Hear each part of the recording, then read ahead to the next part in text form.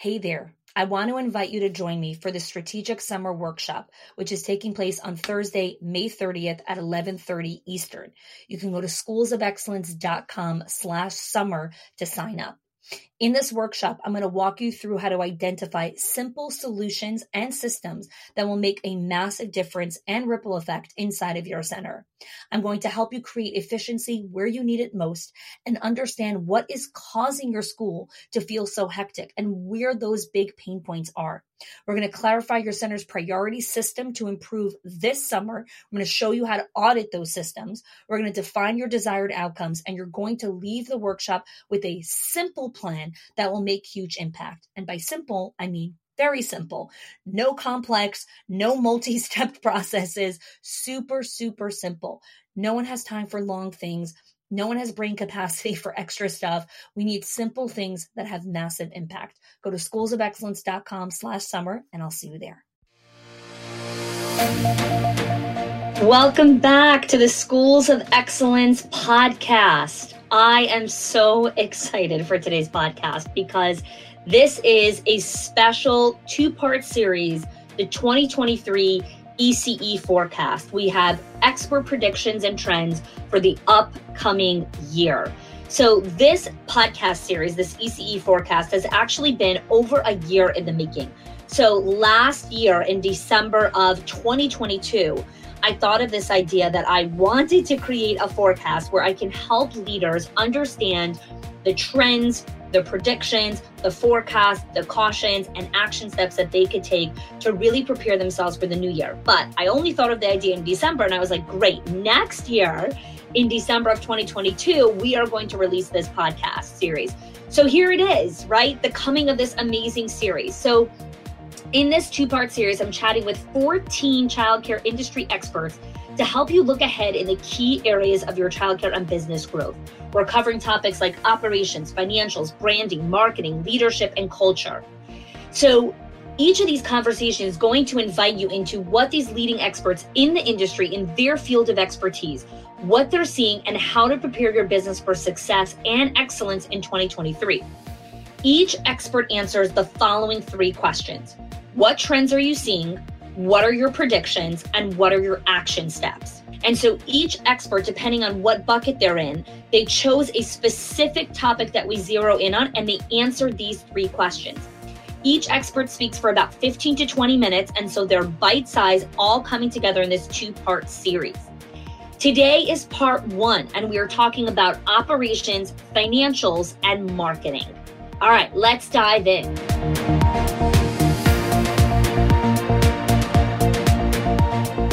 In this section of operations and financial excellence, I speak with the following experts. First, I connect with Kathy Ligon, the CEO and founder of Hinge Advisors. In our brief conversation, we talk about tuition rates going up with the level of current inflation. We talk about strategies to help with rising costs without raising tuition, and metrics and benchmarks to create budgets. Next, I connect with Scott Wayman, who's the CEO and founder of Kangaroo Time.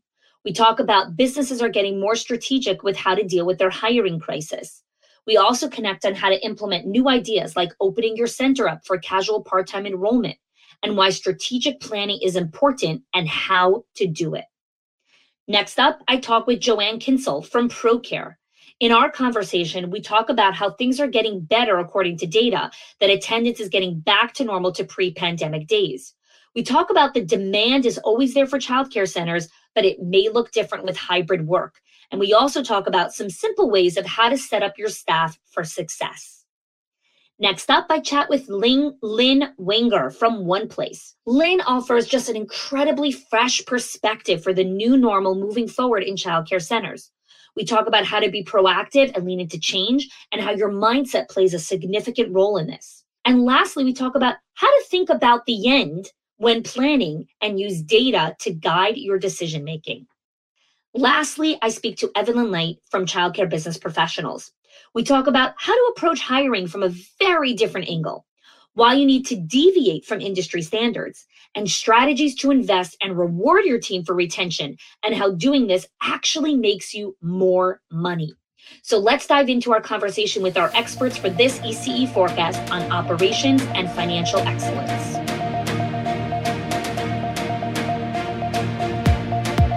what are some of the trends that you are currently seeing in the early childhood and childcare space in relation to financials right now, Kathy? Really great question. I think I see more change right now than I have in my other 38 years. Some of the things that we see are that, and this isn't new, however, the level to which wages are increasing to attract staff is crazy off the chart now. So we've seen that trend for about 5 years in the uptick in what we're paying staff in order to attract the quality of people that we want. So that trend has definitely increased. At the same time, most people are counterbalancing that cost of care with higher than usual tuition rate increases to balance out that mix, because our cost of care for a lot of reasons has increased, and the level of tuition that we charge parents has to increase to go along with that. At the same time, we're working with some clients to work on discounting strategies. I like the idea of eliminating or reducing discounts for things like multiple children in the same family, freer vacation days, things like that, industry discounts. And when we can do that in conjunction with tuition rate increases, we can not have to increase rates quite as much as we might have. And that usually helps serve families a little bit better. Discounts is also a hidden danger because a lot of people don't track that. They just track the amount they charge and not the full amount minus the discount. We've also seen supply costs rise. So our costs have risen in a lot of categories like food and paper and gas. And so over the last 2 years, there have been a good many increases in supply cost. And I think the last thing that I would say is that there's some occupancy decreases, and purely because we can't get the staff to serve the population in need. So most of our clients have longer than usual wait lists that they can't fulfill because they literally can't hire. So that's really at a crisis level in the industry right now. Yeah. You paint quite a dreary picture there, Kathy. So ideas. I know, right? We're gonna get into that. So one of the biggest reasons why I wanted to have this conversation with you is because I think this is such a great time for us to really understand how we really look at moments of crisis or moments of transition as opportunities.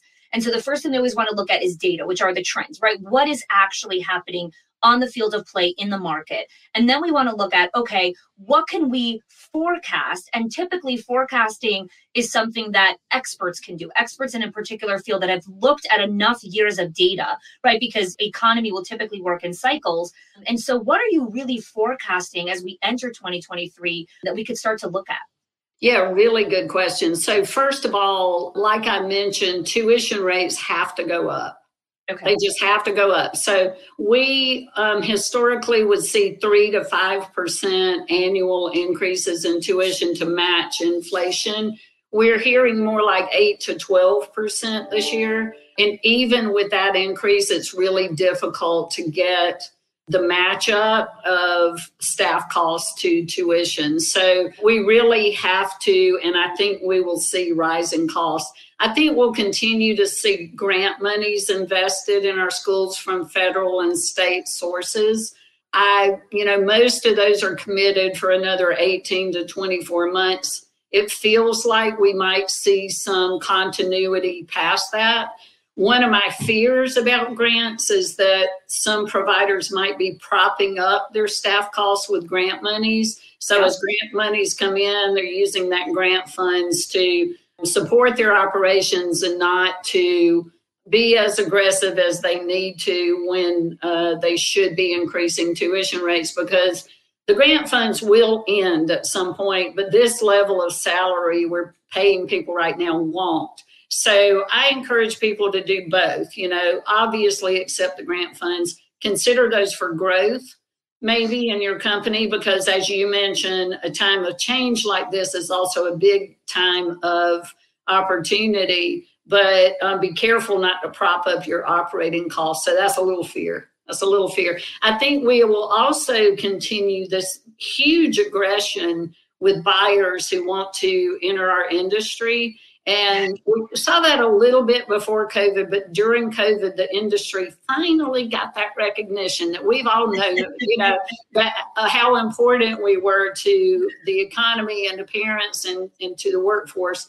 And we finally got that recognition, and the investment dollars that are looking to buy into the industry are larger than they ever have been. I think we'll see an even bigger increase there. So those are the things I forecast for next year. So when someone's listening to this and saying, okay, there's a couple of things that you're forecasting, and like with anything, we have to be discerning about the information that we decide to take action on, that we decide to take a little bit deeper into, or do some of our own due diligence and then do some more research on. And so I'm curious to hear from you, based on the trends, based on some of the forecasting, how does an owner start to discern what information is relevant for me that I have to start looking deeper into, or that I should look at, oh, maybe there is opportunity here for me here as well? Yes, so good, great question. And a couple of things come to mind. One thing is that it's critical to understand what the financial performance looks like. So to understand what discounting is costing your company, to understand what your salary percent of your revenue should be, which, most people start to think I'm spending too much on salaries, when the answer might be you're not charging enough. So those two things go hand in hand. So those are things to know. And just what are the metrics in the industry? I'll mention that we have a free version of a benchmark at frameworkbyhinge.com. Owner can just put in their license capacity and their average tuition rate, and the spreadsheet will populate to show them what the average school their size would spend in each category. And even though each school is different, it's a good starting point to see what you should be spending. So that's a very important thing that owners should do to combat the increasing wages and supplies and other costs. The other thing that's just a beautiful opportunity right now is to grow. A lot of people who have figured out the balance between their grant funding and their salaries are using grant funding to grow in some way. So maybe they add a classroom, maybe they add a whole new school, maybe they go into the public school and do their after school program, maybe they add a new element to their curriculum. So it's a really good time to change, keep your staff energized, and to grow. And, in a place where we will never pay staff enough money, that's been the same the whole 36 years I've been in the industry. The best way to keep staff engaged is to make them excited about their work and give them opportunities for growth. So as you grow and give them opportunities, then they help you grow. So I think to know the financial metrics and to consider this a great time to grow in the market are the best strategies right now. Before we wrap up with some action steps, I have a quick follow-up question on one of the things that you were mentioning, right? So when it comes to opportunities, I find sometimes some of the owners in the industry struggle with the project scope or the amount of budget or time and money that it takes to execute on some of these opportunities, like adding a classroom or buying another land or acquiring a failing center next door. I'm curious if you could give some insight into what should an owner look at just from a very basic level if their company is ready to act on a particular opportunity. Yeah, in my opinion, there are two things. One thing is you need to be financially sound, because if you are going to go and look for a loan or a growth partner, then you need to be able to show some solid numbers. So be sure that the core of your operations is solid.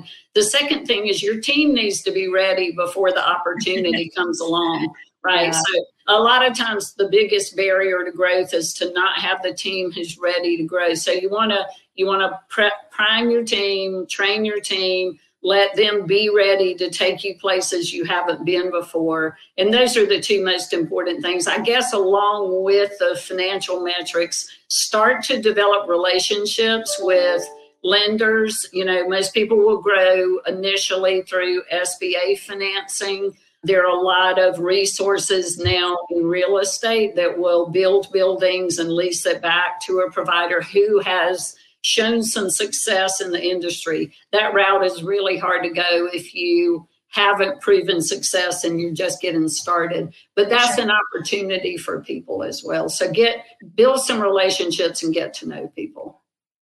Yeah, I always say relationships is always the answer to everything. Always be building relationships. Yeah, so I want to wrap up here with what are some concrete action steps I'd love to give to owners, and then I know we also have a huge audience of directors as well. And even though many of them are not heavily involved in the financial aspect, there's still a lot involved in the daily operating costs. What are some action steps that you would advise our leaders?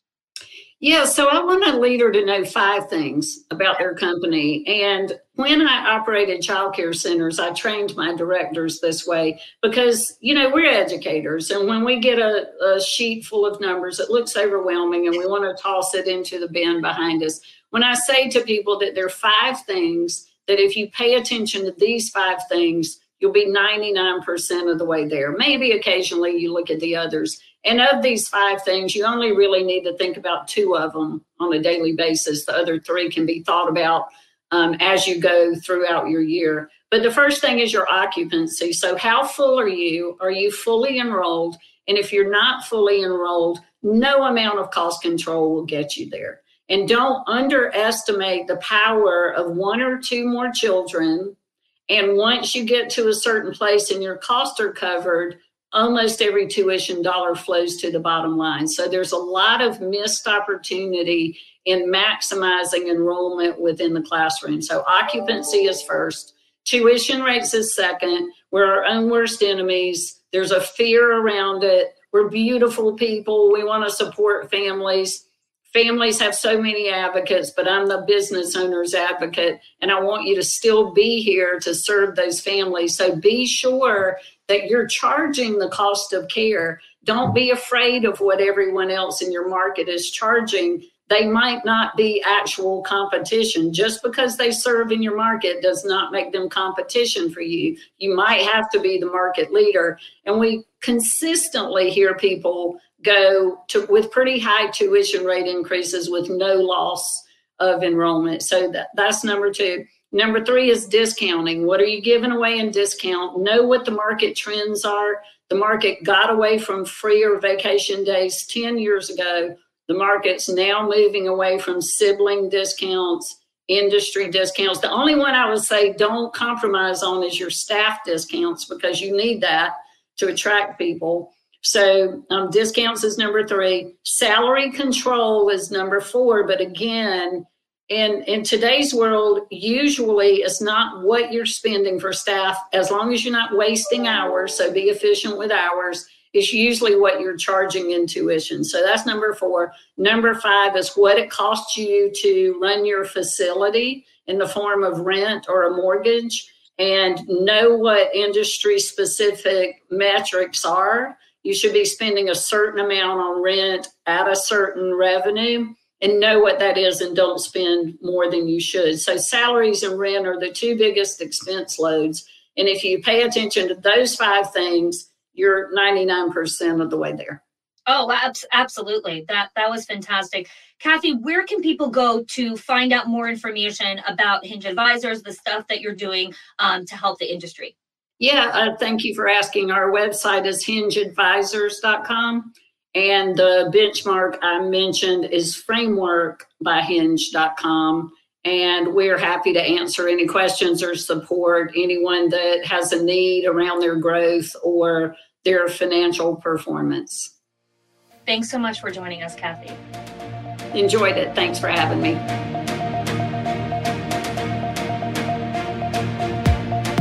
Love to hear from you, Scott. What are some of the trends that you guys are seeing from your vantage point, from Kangaroo Time's vantage point? What are you guys seeing in the current early childhood market? Yeah, so there have been some interesting headwinds in the daily operation of childcare over the last 2 years that were an inflection created by COVID. So first of all, that workforce was decimated. I don't know how many owners we talked to over our portfolio of centers. The story is always, always, always the same. Hey, I have 10 classrooms. I can only open 6 of them. We're licensed for 150. Our capacity right now is 80. So that has been the headwind, right? That's been the big resistance. That's what everybody's fighting against. What we're seeing here in the latest quarter, especially at this time, ramping into 2023, the end of 2022, back to school time, we did not see that traditional 11 to 12% spike that goes from August to September. We didn't see it. It was completely flat and it was almost backwards. And here's what we think. Here's what we think about that trend. We think, first of all, that you as the operators built some durability into the business. So some of the lumpiness that was cyclical, like kind of dipping in the summer, for some of you go up in the summer, but let's just talk the typical trends when you normalize over thousands of centers. You know, most early education businesses or delivery models will dip over the summer. We think because there was sort of this aura of COVID fatigue and people being slowly pulled back into the office and work life and the future of work changing for the long haul, and there being some normalization and people understanding, oh, childcare is very valuable and it's nothing that's fickle. It's a standard in my life now. It's not where I unenroll my children and then re-enroll them at back to school. We think this might be an outlier of a year, but this could signify some durability that's been built into the cyclical nature of childcare. So we think moving forward, you might prepare differently in that transition from July, August to, quote, back to school in September. So that's been a really interesting one. Another one we've seen is the revenue per child is really kind of tracking with inflation. So whatever the inflation index is, our data science team has kind of shown that the average tuition per family, per child specifically, is starting to ramp. So it's showing that our childcare business owners are not a lagging indicator of inflation. These are brick and mortar businesses, equities for you, those of you that are owners, and they're appreciating in value and dollar cost averaging with the line of inflation. This is just so insightful data for owners to understand, because I always say data should inform decision making. And the fact that Kangaroo Time consistently sits kind of at the head of giving these insights and sharing these data points that really help owners make very informed, wise decisions about their centers. So really appreciate that, Scott. Tell us a little bit about what you are forecasting. The date of this release will be in early December of 2022. And so right before the start of the new year, what are you forecasting owners will be seeing in the early childhood space as we enter the new year? We have this really kind of nuanced view of the labor force. So I think everybody's been in scarcity mode for so long. And we have started to hear from our operators that that's starting to kind of free up this concept of, I think it's a couple of things. I think many of our operators have been put into a position to where sourcing has provided sourcing personnel and employees and the workforce has become so friction filled that they have become sharper, and it's been iron on iron exercise. You know, they've just become much better at sourcing employees. Their sourcing mechanisms are actually kind of like processed out. So they built playbooks, and operationally, you're ready to kind of fill your classrooms. So we think that's one element. So our operators during this labor crisis, they're adjusting. We're seeing pay rates go up. The national pay rate has gone up almost $3 per hour from the beginning of COVID until now. And a lot of that we think is grant money that's been pulled into the system. So our operators are saying, hey, the standard of being in suburban Texas was $14 an hour 3 years ago. It's now gone to $17.25. Maybe there are just some natural performance enhancing drugs in the form of grants and stimulus money. And then maybe once that all goes away, there might be some sort of correction. We're also seeing that we're coming into a time, if you look at the real estate markets, where we are starting to see a significant correction in most of the metropolitan areas. As we all know, that's the leading indicator of a recession. Technically, we are in a, quote, technical mechanical recession. So that element, our operators are getting better at sourcing. We think that our operators will kind of exist instead of like at 71% of kind of employee-driven capacity, they'll get closer to 90, 100% of where they want to be because they're getting better at sourcing. There have been some right-sized elements in the workforce. People are getting paid more. Now, will enrollment and will capacity come back? And we're not seeing that yet. And we don't know. People are a little more staffed. Like on average, our centers have 2.5 to 2.8 more employees per center today in September than they did in July. But is that an indicator that enrollment's going up? Not yet. So, and the other thing, if you combine that with, we didn't have this kind of like slump in the summer and then this kind of up into the right revenue and enrollment motion for back to school this year, could our operators need to be thinking mindfully about how quickly they ramp up staffing as that workforce becomes more and more available? So there are a couple of things, not to be confusing. Let me just kind of break it down. One, you're going to be hiring more people. Two, let's make sure that the demand side is there so that you're filling centers. And if you're hiring labor, let's be super thoughtful, right? We all know, honey, you and I talk about it all the time. To build world-class businesses, you have to have the best people. Yep. And I think we're moving from a very, very historic place of scarcity when it came to labor to a much better place. And this is the time to be selective and choose the best people. And in fact, I have made it my mission. I interview everybody that comes into the organization. We have more than 100 people now. That's hard to do when you're hiring 5 people a week. It's hard to do. It's a lot of my time, but we want to make sure everybody's a culture fit and that we nail it, because this might be the time in history where we're positioned really well to pull people out of the labor force and pick the best talent. So let's do it really, really well and have hyper focus on labor force acquisition. I love that. And again, there's so much in what Scott shared. So feel free to pause and rewind when you listen to the podcast. Sometimes you want to listen to something more than 1 second. 1 second. Let me go back and hear that. And that's the beauty of the show as well. So let's talk about this for a second.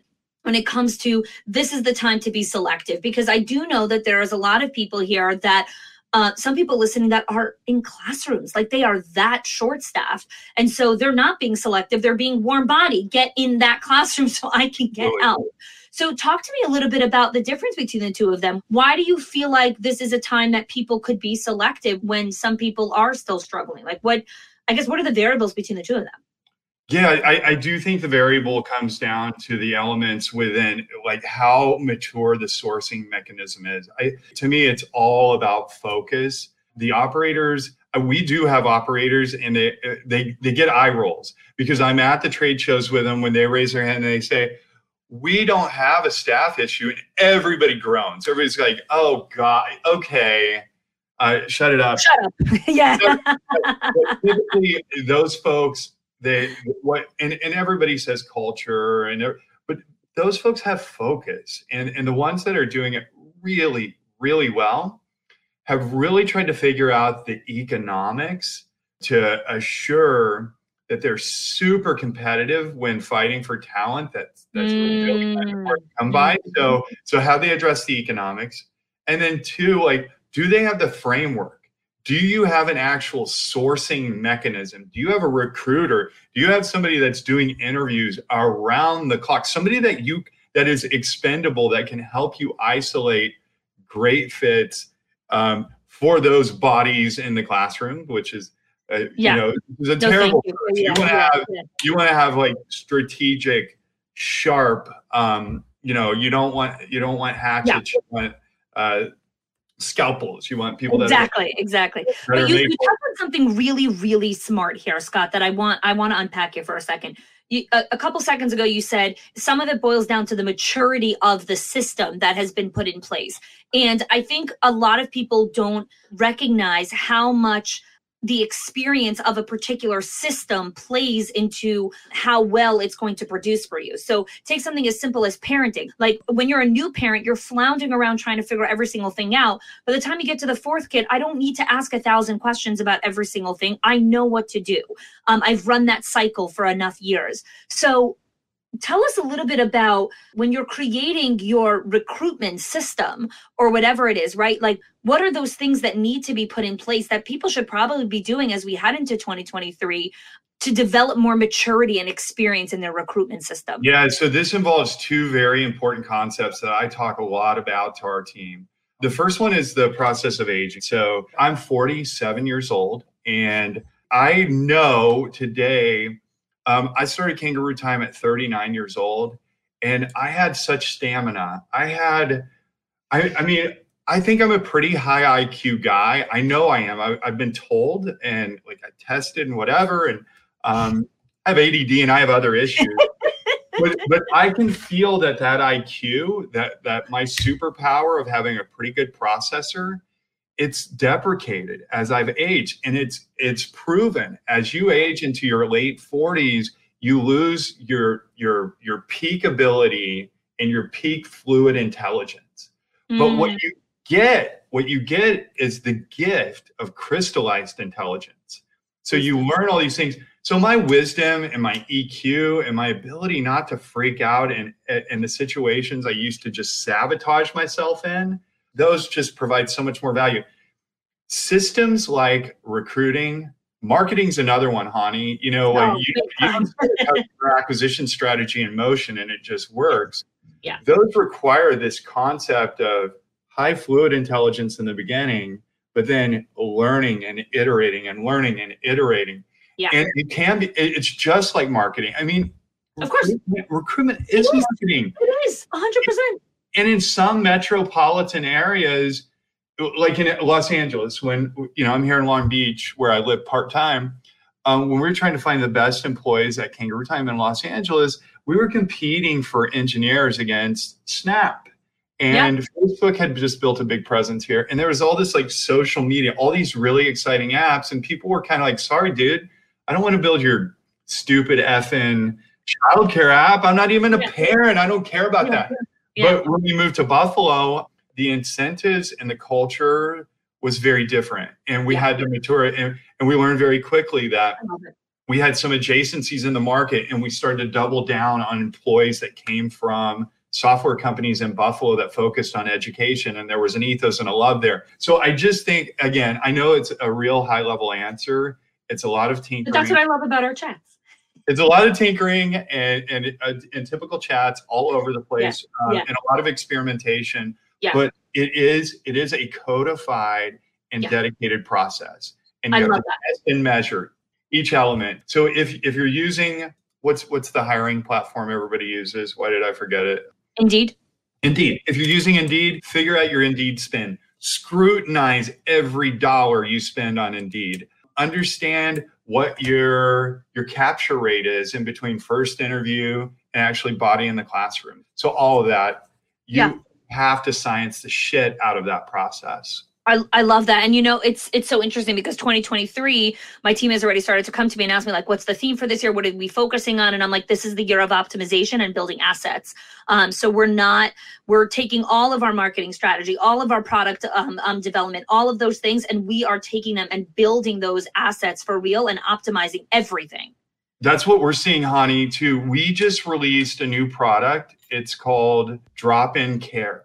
Yes, I heard about this. So we understand when a parent calls in sick or says we're not coming in today, and we can send messages out to parents who are only Tuesday, Thursday because it's Friday. Hey, if you'd like to go get a haircut, do whatever, book here. And they can book on the app. What we're finding is that conversation around supply is so critical right now because our operators, they can't really, because of the labor crisis and finite number of spots in their classrooms, they couldn't do anything. But what we could help them with, and we could have the conversation around center economics, starting with utilization, was, hey, you have spots that are open. You have teachers in those classrooms.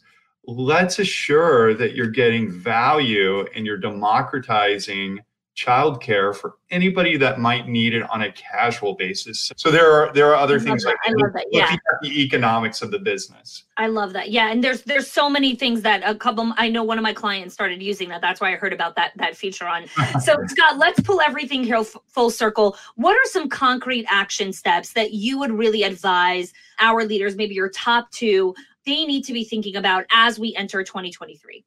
Yeah, I'm really big. Okay, so I'm really big on strategic planning, and honey, we've talked about this, but let's break it down. Strategic planning sounds like mumbo jumbo to most of us. I would like for each of our operators, the people that we serve, to start to talk about the customer journey.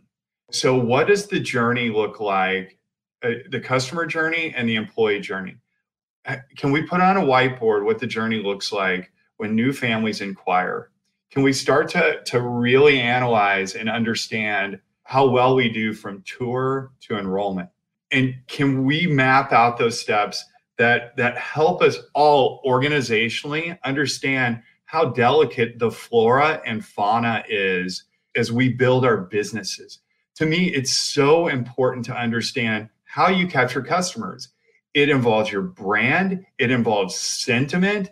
It involves intention. We want to understand everything in there. And how can you make it better and more efficient if you can't even put it on a whiteboard and isolate your customer journey? The other thing is the employee journey. Same thing. I've heard so many people say, we leaned into Indeed. We went to a kind of like a text messaging CRM approach. We've done all these things. We've gone to an applicant tracking software. Well, let's put our metrics on the whiteboard and understand where we need to improve. And by the end of Q1, as you're getting into April, May, June, let's assure that you can have really mature metrics. Love it. Around each of those journeys. And if you do that, I think you'll come back and thank both of us to say, okay, we did it. It seemed like an over-the-top exercise. It seemed like we were sciencing the shit out of something that we didn't really need to science, but it will make it better. It will make it better. And if you ever visit Kangaroo Time headquarters, they have the coolest whiteboard right when you walk in. It's like ceiling to floor. It is so freaking awesome. So it is my dream one day to have an office like that where I could just color everywhere. Honey, you have to come to our new office. We moved to 10 times as big because we've grown so much.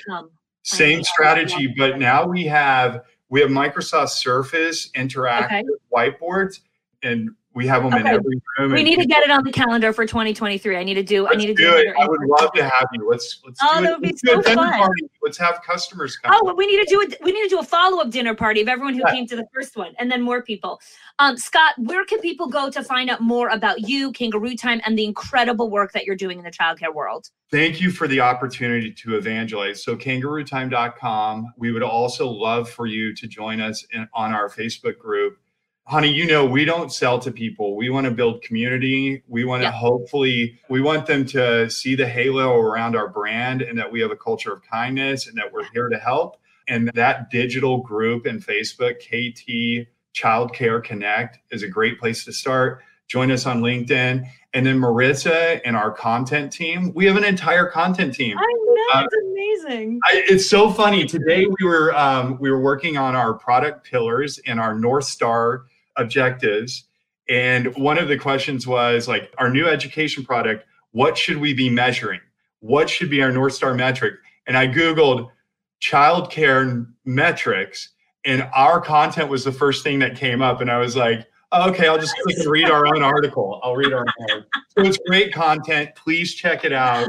And just know that when you deal with a Kangaroo Time employee, you're dealing with somebody that is super in love with our customers and what we do. We filter, by the way, just to close this out, we filter for two things: kindness and high fluid intelligence. We want employees that will love on their customers and love on their coworkers. and that are pretty smart and can get to problem solving pretty quickly. Love it. Love it. Scott, thanks so much for joining me. Always love connecting with you. And thank you for sharing your insights, your data, and your wisdom with all of us.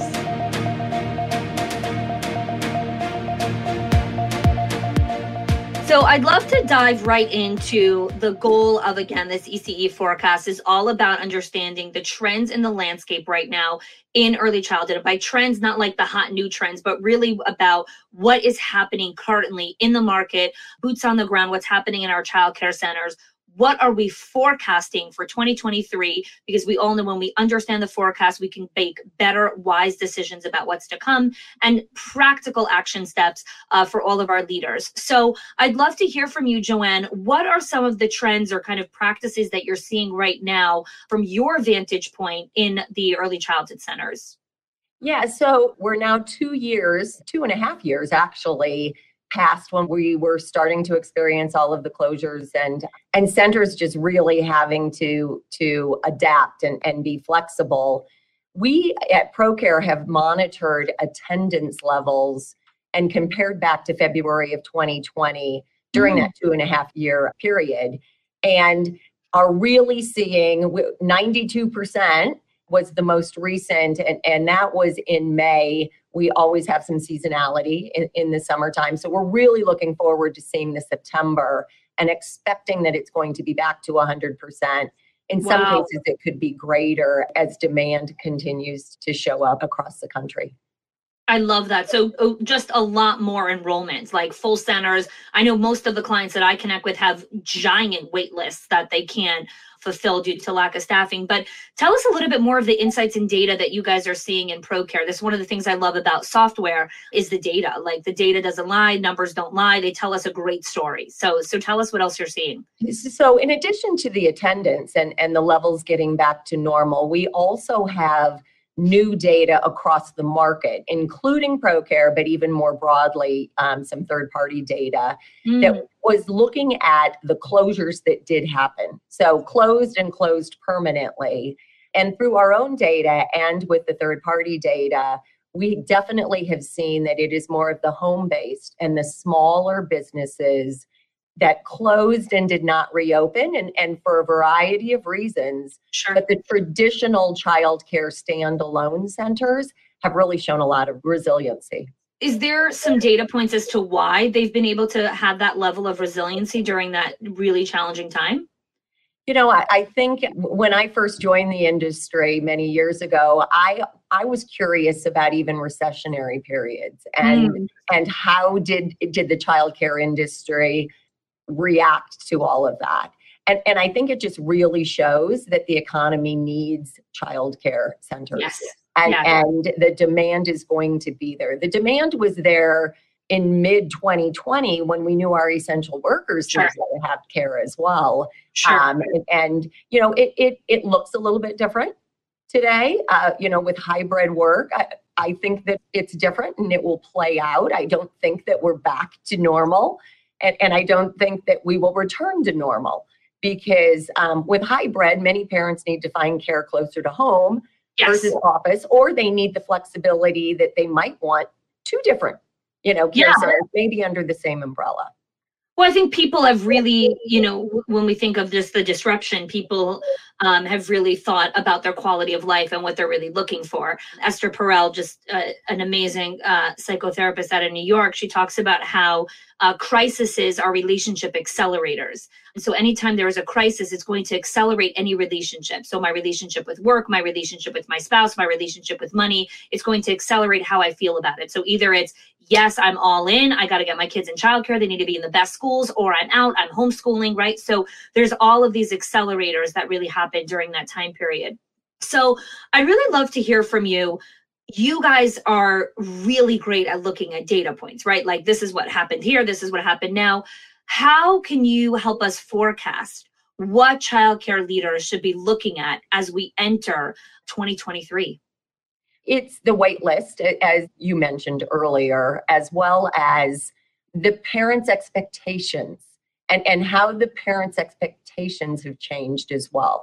Mm-hmm. So a couple of things that we, quickly rolled out. We've always had the contactless payment component in our solutions, but the percentage that we're now parent contact versus not touchless methods as well. And our contactless check-in and check-out. So we quickly rolled that feature out because parents weren't allowed into the centers. Into the building, In addition to phone barcode, we also have a geofencing. If centers want to allow parents to check in when they're close to the center, not necessarily having to come to the door, and scan that barcode as well. It's fantastic, right? And isn't it amazing what technology has evolved from 10 years ago, like what that looks like now. So when I think of a forecast, I always like to look at it from the perspective of how the forecast helps me make decisions, right? So when I go to my CFO and I'm like, show me my cash flow forecast, show me what's going on with my numbers. And the reason I'm asking her for that is not just so I can know the numbers, but the numbers will tell me a story, which will then inform the decisions that I'm going to make inside of my business. And so I would love to hear from you, based on some of the forecasts that you're looking at, what kind of decisions should childcare leaders be making based on what's coming, based on the forecast that you're looking at? As far as, and I speak to technology a lot because that's what we provide. Yes. Making it, we talked a little bit about hiring challenges. For many of the reasons, I can appreciate the other guests that you had that spoke about just anytime there's crisis, and it's your workers, but it's your parents as well. And so making sure that you're providing for both in tools and technology and meeting them where they are. Many parents are wanting to know what their children, are doing throughout the day. So the real time, the digital experience of their education, which includes, the curriculum and what you're teaching, as well as all of the other things that you're doing throughout the day. And making sure that your staff and your teachers are able to provide that information seamlessly so that they can focus on the things that they need to focus on as well, not writing it down on a clipboard. And so really, we still, through market studies, believe that there are 4 out of 10 childcare centers are still using manual methods. Wow. 4 to 4.5 are still not using center management software. So really looking at that from an investment perspective. We also know that costs have increased and pay has increased, and parents are willing to pay, to make sure that they have the best care and education for their children. And it's really hard for business owners, especially the small business owners, to increase their tuition. And a lot have a hard time. So you talk about going to your CFO and asking for the numbers. It's making sure that you have enough revenue to cover the costs as well. So, really looking at technology as helping to eliminate costs and efficiency versus it's an extra expense. So let's talk about that a little bit, because when we start to prepare for a new year, and I know this is the way that I like to train our clients, is we have to understand the commitments that we're going to make. Like, what are the big projects that we're truly going to undertake in the new year? Software migration, whether you're moving from one software to another, or in general, just software upgrade, you're moving from your pen and paper to software, is a project. It is a year. Ladies and gentlemen, if you are listening to this, a software migration is not 2 weeks. It is not 4 weeks. It is a year. It takes time to learn it. It takes time to train your people. It takes time to get acclimated. It takes time to create it into a habit. So my question to you is, if someone is thinking about, I should probably, do this, what are the things that are really red flags? You're like, yes, you need this. Like, let's have a conversation about using a software for their center. So the first red flag, unfortunately, is if you have a surprise audit and, they come in and they ask to see the teacher and child ratio, and you have to go to the closet and you have to find the box from March 2021. So when you say red flag, that was the first thing that came to mind. And I've heard and I've seen, regulators refer centers to ProCare. So, but really, if you're having a hard time retaining staff and really understanding, is it because it is just so burdensome and the burnout is real? And so how can we, using technology, help with that? I talked about the integrated curriculum and being able to have a substitute teacher come in and pick up and not lose any momentum. And the children are really the ones that are the center, and making sure that it's not disruptive for them and their care and education. So if you're finding that you're still working until 7:00 at night because you're having to tally this or get ready for tomorrow with curriculum and what we're doing in this classroom, those are really the signs where you're right. It's not a 2-week. We do have a very large implementation and support and account management team to help with that, making sure that that it's not 2 weeks. You will have to carve out time, but you can carve out that time because you're starting to become more efficient. That you might have to work until 6 or 7 as you're implementing, but then you can go back to a normal work day because your processes are just so much more efficient. Yeah, I say this to people all the time. If the year of your software migration, whatever year you decide to do it, whether it's 2023 or maybe you did it this past year, is the year you also have to say no to a lot of other projects. So there's no remodeling of the playground the same year you're doing software migration. I'm sorry, you're not God. You can't do all the things. Like, you gotta choose. So software is such a huge part of peace of mind, going to sleep at night, knowing that the things are where they need to be. And it's really, I call it just the positive power of that level of preparation. I think about all the different people and the levels of preparation that they have, whether they're in combat or they're, Air Force pilots or they're working in the K-9 unit. They train and train and train. So in that moment of crisis, they're ready to go. Your software is a huge component of your training. You have everything in order. So if there's an audit, if there is this, if you're okay. You're okay. That is the level of peace of mind that really good software really brings into play. So I love that. Thank you, Joanne. So I'd love to kind of move here into some action steps, right? There's always so many things that we could do and want to do. What are your recommendations of what our childcare leaders should be doing as we enter the new year? So I would say, first of all, make sure that you have set up your team members for success. And many things, it's culture, it's making sure that your hiring practices are thought through and followed, but it's also making sure that they can do more with less stress. So tying back in from a technology perspective. As you were talking about, and I agree, you can't remodel, you can't do a lot of other things. There's probably somebody on your staff who has skills that can help with this project. Absolutely. So many of the younger employees in the workforce grew up with technology. Sure. So although it's a major investment from a time perspective, form a team to help with it as well. So it's not just on one person's shoulders and all of that stress. It doesn't have to be the director individually doing that. And there's always a team within the software provider that is there to assist as well. So I love that. Such great advice, Joanne. Thank you. The last thing I want to ask you here is our industry has been disrupted a lot and really thrown on its head and thrown back into the washing machine and back out again.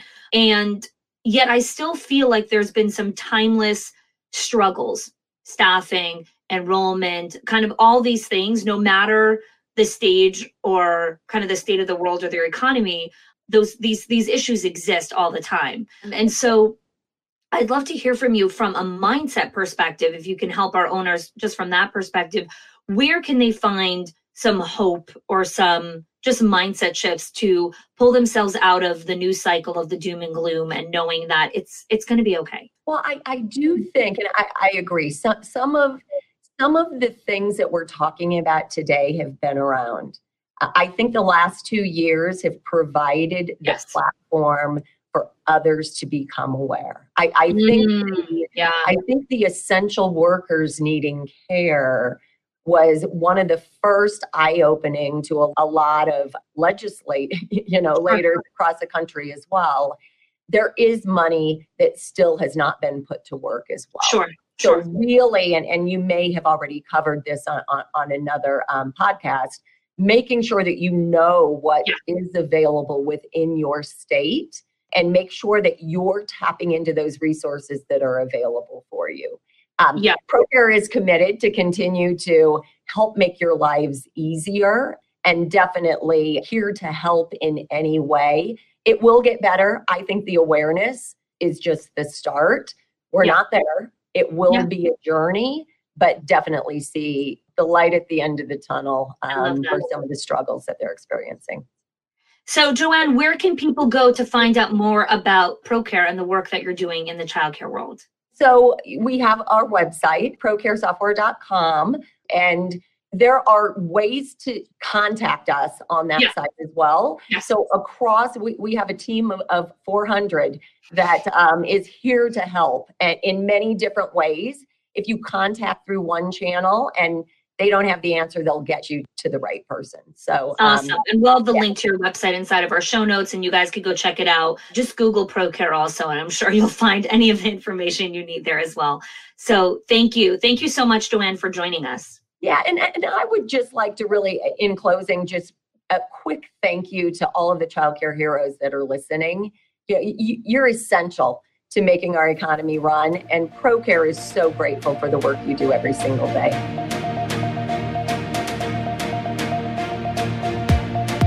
What are some of the trends or some of the patterns that you're noticing inside the industry now from your perspective and vantage point? Sure. Thank you for the invitation to share this. I would say that probably the biggest trend is people are willing to look at their businesses in a fresh perspective. They're coming up out of their foxholes. They're looking at what does it look like going forward. And we all know that that's about optimizing your processes. How have you been doing things? Taking a fresh look, taking that deep breath that you talk about and say, what might this look like? What could be better or different? So that's probably the number one thing that I've seen this past year. And there's lots that we can unpack around that, what's driving it. What is driving this level of awareness right now? This isn't a new concept. This isn't a new need in businesses, right? There's always a need to optimize and look at processes. Why is there an awareness of this need currently? So we all know COVID caught us a little bit by surprise, and we don't want to park too long there, but certainly COVID caused us to say we can no longer have intuitive processes. We can no longer be intuitive about how we run our business. Yes, intuition belongs in the equation, but it's suddenly come to a different place of let's look and say what could be, how can we optimize this, digitize this? This is what we live and breathe. So you're going to hear about that from our lens. The other thing that is driving this is the human resource war. That's the term that you're hearing more and more, which is we're competing for resources.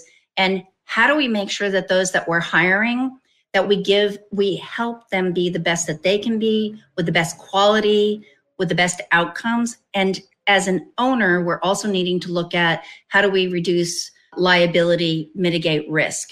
So that's another thing that's driving this. And then the third area is, sorry to say, but change is not optional.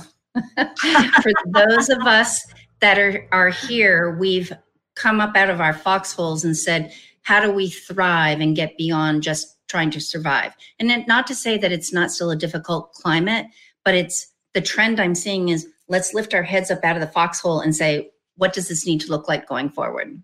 So I love these questions because I find that a lot of people are waking up, right? To use that terminology, right? Where they're starting to just question the way that they've operated until now. Is this what I really want? Is this giving me the best quality of life? Is this part of my legacy? Is this how I want to spend the next 5 years or 10 years of my life? And so what I love about so much of what you do is understanding what the data is telling us and then using the data to make informed decisions. And this is basically what this whole series is about, is understanding data points from different perspectives in business, in childcare, and then using that information to make some good decisions for the future. even though no one can truly fully predict the future, we're going to do the best that we can to kind of forecast. So from your perspective, Lynn, what are you forecasting leaders need to work on, focus on, and look at as they enter 2023? So as I was thinking about 2023, what I often look at is what's happening outside of early education, because we can take our cues from that and apply it. So in a recent Forbes study, they were looking at what's happening, and digitizing processes was one of the top priorities. So if I can just take a moment and talk about what those 10 benefits of digitizing are, that get back to your point about data. And I don't think any of us would disagree that this applies to ECE, but I'll quickly crank through them, and I'm going to read them. Please. Increased efficiency and productivity, better resource management, more resilience and agility, better digital presence, improved customer engagements, increased responsiveness to business needs, greater innovation, faster time to market, increased revenue opportunity, increased transparency and visibility. So I ask you, Hani, as we look at the forecast, do any of these not apply to early education? Of course they do. Every single one of them does. Every single one. Yeah. So, but we also, so from a forecasting perspective, I think what's happened in parallel with your very first question is what are the trends? What are we seeing currently? Is we are stepping up as an industry to run our businesses as a business. And yes, it's about the children, but those 10 things I just mentioned are vital to how we ensure that we don't just survive, but we thrive. And you and I share something in common, which is we're all about excellence. So schools of excellence, and we talk about at One Place Childcare, centers of excellence and multi-site masters. So what do they have in common? What I see that they have in common is they're looking at data, as you mentioned, and we'll talk about that in a minute, but they're looking at data. They're also looking at continuous improvement, and they're not satisfied with the status quo. So they're looking at what could we be doing better or differently. So with that, we can no longer afford to operate in our paper-based system. So forecasting is our paper will still have a place, but all those 10 things that we just talked about, that cannot be done by paper alone. So you absolutely need to be digitizing. And that's what the thrust of this article was about, are the trends in the across industries, but more so even in our industry of how can we be centers of excellence, schools of excellence, multi-site masters, and digitizing processes and procedures and systems is really a trend for 2023 where it's no longer going to be optional. So here's the thing. Whenever I look at the future kind of forecasting, or like, here's what you need to think about, or even, I don't think people have been more prepared for a recession ever. I feel like we've been talking about the economy for months now. Like everyone, like usually a recession really creeps up on people, like in 2008, 2009, or the recession beforehand. And while we know that the economy works in cycles, I feel like we've been talking about this for a long time. And yet, even with a ton of forewarning and forecasting, people still don't take action, right? People still do whatever they want. And then like when something like, oh, that was surprising. That just creeped up on us from nowhere. So can we talk a little bit about the mindset for a moment here? Yes. Because, when I love jamming with you on mindset stuff. How do we help leaders cultivate the mindset of understanding when is now? You and I talk about this all the time. Like, when are you going to do? Well, when is now? How do we cultivate that mindset and stop saying, when the crisis happens, then I'll deal with it? So this is a loaded question, and we're probably going to go beyond our time. But if I could boil it down to something I've been studying is a golden triangle. And I had recently hosted a webinar around this, and the golden triangle is around people, process, and technology. Mm-hmm. So again, it's getting people engaged in the process. It's so people engaging in the process, and then technology is a tool. So it's really stepping up as a leader saying, like I said, what we're looking at for next year, but begin with the end in mind. where are we excelling? Where do we have gaps? How do we get in our staff engaged? And have them talk with you about this conversation so that they can buy into it and help define it. So I don't think there's a perfect answer to that, Hani, because I never want a perfect answer. Yeah, I want to get a good answer. And that's where it's our room to grow as an industry. Yeah. But I also see that, again, if you start with the people, the process, and the technology, because we are in a shortage of staff, we have to have processes and technology to support it. Having said that, listening into your content, which is why we love each other and work together, you also talk about, but don't forget, you can have all those perfect things in place, but you also have to have the ability to act in a crisis or act where it's not in a manual or it's not in the technology or not in the checklist.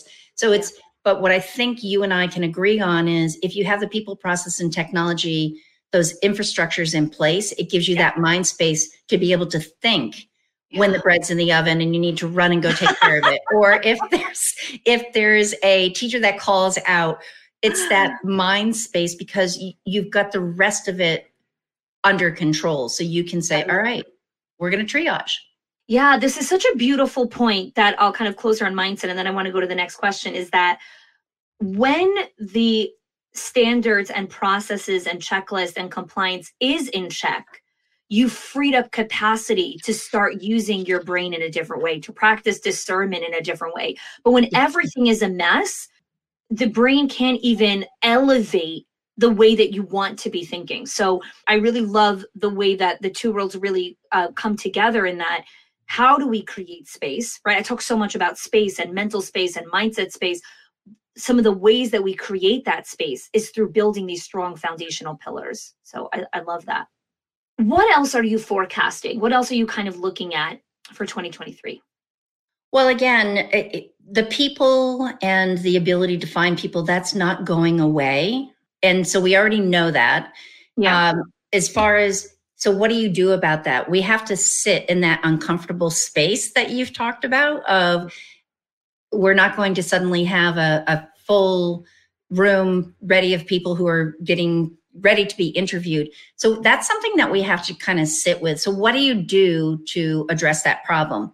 And this gets back to how can you make sure that you have systems in place to quickly onboard people? How do you make sure that you have systems in place that you can ensure that they're meeting your expectations, both from a quality perspective, as well as they feel part of it, that they belong, there's a sense of belonging. So when you invite them to participate in that process of their onboarding and the 30-day, 60-day, 90-day, we no longer can do 6-month check-ins, annual reviews. That's been shortcutted. I also see with that, and there's a lot of conversation around this, is how do we compensate staff? And this whole idea of bonuses, it's not bonusing them to stay with you. It's bonusing them because they're meeting and exceeding expectations.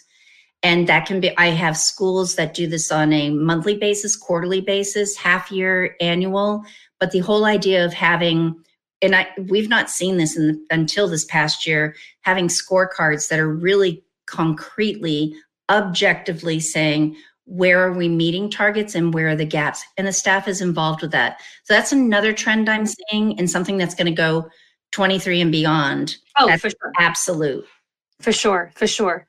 So what are some action steps that you can leave our owners with, right? The whole goal of this series was for people to understand the trends, understand the forecast, and leave with some really great action steps from each of our phenomenal experts. So what are some of your action steps, Lynn? I would like to start with don't complicate it. Great action step. So the first is don't complicate it, just kind of step back. And I've been this past year myself, and the way I work with clients and some of the guests that I have on my webinars is let's begin with the end in mind. So a simple step for 2023 is let's begin with the end in mind. So as we've talked about in other sessions, what would be better or different and how will I know? Mm-hmm. And the specifics of that I would recommend is you do things in your center that provide you incredible insight. we talked about data. So I'm going to say data is, did it happen or not? Information becomes, and we recommend you look at data, information. Information says, how well did it happen? Knowledge then says, are there gaps? What could we be doing better or differently? And then the wisdom says, how do I replicate this across my staff, across my classrooms, across my schools? And I would really boil it down to that simple, is just saying, begin with the end in mind, look at data, information, knowledge, and wisdom. Take that and then map it back to your school to say, what am I doing today? How are we doing this today? What could I be optimizing? What could I be digitizing? One place can help you with that, but it's really stepping up out of that foxhole and saying, big picture, where do I want to be? And once you have that information, Hani, it says, what am I going to measure and how will I know it? It sounds so simple, right? Because you started with don't complicate it. So it sounds so simple the way you said it, like, oh, okay, that's a very simple question. What will I measure and how will I know it? The invitation here is to take what Lynn just shared with you and really write down those questions in a journal, in an empty piece of paper, and give yourself permission to dream. Give yourself permission to answer. Give yourself permission to not have the first answer is usually not going to be the right one or right for you. So give yourself the freedom to explore, to journal, to craft. And then, Lynn, where can people go to find out more about you and the work that you're doing inside of the early childhood world? They can go to oneplacechildcare.com. That's the number one, oneplacechildcare.com. But I also want to let them know there are lots of free resources out there. We have things on our blog. For example, inspect your blueprint. What is your house built on? Prepare to grow or sell. Data overdrive. How do you graduate from spreadsheets? Performance metrics. Just become a student of how to do this better, continuous improvement, so that you can be a center of excellence or a multi-site master. We have resources, but just continue to consume the knowledge that's out there. And the other thing that I would close this on is what I've also noticed this past year is we are beginning to share best practice. All of us are beginning to share best practice more than we ever have before. You get early educators in a room and it's like, how are you doing it? How are you doing it? Mm-hmm. It's no longer this competitive mindset. Of course, you're trying to protect your school and your demographic, but there's been this mindset of how can we help each other be better so that we can not only survive, but thrive. And that's going to continue. And we're building out best practice libraries that people can come and take free content. That's what we're here for. I love that. I love that. Really just committed to elevating the whole industry. So I love that. Lynn, thank you so much for being here with us today. All right, honey. Thank you.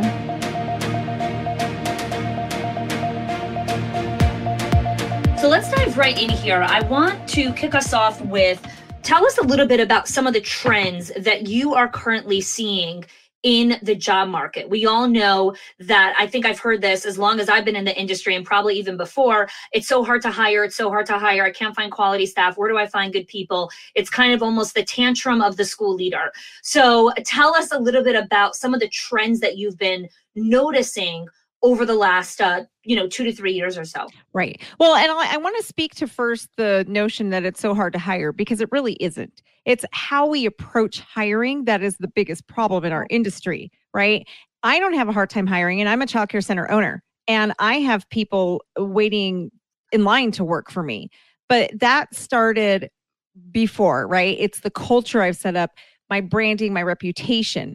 So for anyone out there who thinks, oh my gosh, it's so hard, it doesn't have to be. That is something that you've created and you can overcome it. And I know that in our society today, it is hard and you see help wanted signs everywhere, but it doesn't have to be that way. My favorite topic to teach on this is if you look at, and over here on the West Coast, we have this place called Dutch Bros, best coffee. And I don't drink coffee, but I love their teas and stuff, versus Starbucks.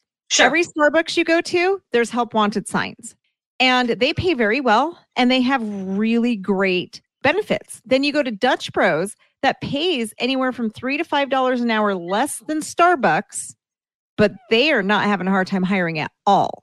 And I actually interviewed one of the managers at Dutch Bros and asked him why this is. And he basically said, well, look, wouldn't you want to work here? It's so fun. It's like, the culture they created makes it so people want to work. Yeah. So that's just my first thing I'll talk about, which doesn't really have to do with No. This is great, because I want to actually touch on, every person on this, 2023 ECE forecast is really talking about the trends that we're seeing, what we're forecasting for 2023, and the action steps you can take. So I actually love what you just said here, how you kicked us off, that I think there's a trend to complain about hiring. Yes. I think that it's not just about exactly. So can we talk about that for a moment? Like, where has this trend of complaining about hiring come from? It's almost like we find peace or comfort in the complaining that I can't find hiring. Talk to us a little bit about that. Absolutely. Our industry has this victim mentality that we have to get out of. I am so passionate about this. I actually trademarked the term ECE revolution, because it is time for us to change who we are as an industry. We have this victim mentality that we can't pay enough, that we're not seen as professionals, that we're not respected by K through 12, that parents can't afford to pay it. We have all these excuses that we have come up with to make ourselves this victim. And then we tell ourselves, well, we can't hire because, and here comes the excuses. So when we leave that victim mentality and we start thinking, okay, well, what can I do to overcome these things? Then you go from being a victim to a victor, and suddenly things fall into place. I used to live in a victim mentality. My center was like a revolving door where I felt like I couldn't keep children and I couldn't keep staff. That is not the case. I now have a 1,300 child wait list, and I have people lining up to work for me. And that's because, honestly, I changed how I saw my center. And then I took action to level up my center to be that professional place that I know it is. So one of the things I like to ask my client is, if you want to be seen as a profession, if you want people to want to work for you, you have to act like it. You have to be the leader that people want to work for. Yeah. So it's really that mindset shift. Stop being a victim. We are not victims. We can be victors. But that being said, I do think we're going to see a huge trend, and I think we're already seeing it happen when it comes to hiring. Right now, unemployment is at about a 3% rate. It's predicted that it is going to spike in 2023 to over 5%. So we will see people looking for jobs again, and we will go back to that place where it really won't be as difficult because people are going to need jobs. So what's trending right now is you're seeing a real staffing shortage. People are really struggling, right? But I feel like we can have this conversation in 2018, in 2016, in 2012, in 2010, and I can have this conversation again with you in 2050, and we'll still be kind of talking about this thing as long as we consent to it being a trend. So when you're looking at forecasting, part of the job forecast is unemployment will be rising at 5%, like you were saying. So people are going to be hunting for jobs. Yes. So how does this forecast really impact the childcare space? What does the owner and leader need to be looking at when they look at this data of what's coming? Well, I think it puts us in a great position to leverage. And I think from the business world, which I love to engross myself in, everything for 2023 sounds like doom and gloom, right? Oh my God, yes. Yes, it does, right? But what a lot of people don't understand and really haven't grasped is that the greatest wealth and the greatest success is actually born through recessions. Yes. It's the people who don't stay with trends. So what I have to say to ECE leaders is stop following the industry standards. Yeah. Our industry standards are not working anymore. And that's a wonderful thing. I think it's a wonderful thing. And if we start following the trends, right? The Great Resignation is a great thing. People decided that they were going to demand more out of their employers. And don't be fooled. It doesn't have anything to do about money. So all of you owners out there who think, I can't afford. It has nothing to do with money. It has to do with your quality of life. And Connie, Mandy, we had talked about who works for me now. Yeah. She came to work for me in my coaching company. She left a very successful 8-figure company making a very high wage because she wanted something that she really believed in to work for. And so she took a pay cut to come work for me. She left a very successful, very prestigious 8-figure company to come help me because she believed in the vision and the mission of the work I do. That is the key. Yeah. And that is where we can really lean into this. In early childhood education, what better industry is there to speak to the fact that people want a mission to work for? We are prime. And honestly, this is one of our times to shine. This is like one of the best times for us because we can show off who we are and we can attract the best of the best, because money and what used to be has become secondary to fulfilling your life's mission and the quality of your life. So if you really focus on those things and stop lying to yourself and tell you it's about how much you can afford to pay, you're going to be fine. So some of the things that you're forecasting is there's going to be less of a like hiring desperation. There's going to be more of a pool to choose from. Yes. I think some of the other things that you're sharing with us is, and honestly, I believe that the ECE's recession was actually March of 2020 when everything got shut down. Or whatever. That was our recession. I agree. I believe we're actually coming out of I believe we're coming out of our recession right now. And the rest of the economy is heading into something, but I don't look at the news cycle, so I have no idea what's going on. But when we're looking at, so an owner saying, okay, fine, I'm going to have more candidates to choose from, but I'm still struggling with hiring because someone will come in, but then Wendy's next door will offer them 25 cents more an hour and now they're gone. Or, this person comes in and they won't show, or they're interviewed. So talk to us a little bit about the forecast when it comes to this kind of stuff. Is that changing, or that is an internal game? It's already changed. I think that's already changed. And we have to be looking at that internally. And if you look at the prices of everything out there, I think what we're going to see happening is a lot of people, honestly, Wendy's is so expensive right now. I don't even know. I don't eat at Wendy's. Oh my gosh. Just like... So I have, my youngest son's girlfriend works at Wendy's. Ironically. Oh, wow. Okay. And it is so like for 2 people to eat at Wendy's, you're looking at a minimum of $25 in my region. And it's what's going to happen, and what we're seeing happen is that we go through a recession. That means people are going to be spending less money. That means Wendy's is also going to cut back. And we're already hearing so much of employers cutting back, which means that those higher paying jobs aren't going to be as available. But beyond that, that shouldn't, even with that being said, that shouldn't matter. If you are clear on what you do as an ECE professional, if you're working towards something that is bigger than you, and you know how to message that, people will take a job at $5 an hour less. 100%. Because it's not about the money. It's about the quality of their life. It's about going to bed at night knowing you made a difference, right? And if you know how to really message that, and if you know your center, who you are and what your mission is and what your vision is, and you're really good at letting the rest of your community know as well, people want to work for you. They want to be a part of that. I have people in both my companies that I own always trying to work for me all the time. I get at least once a week someone saying, I really want to work for you.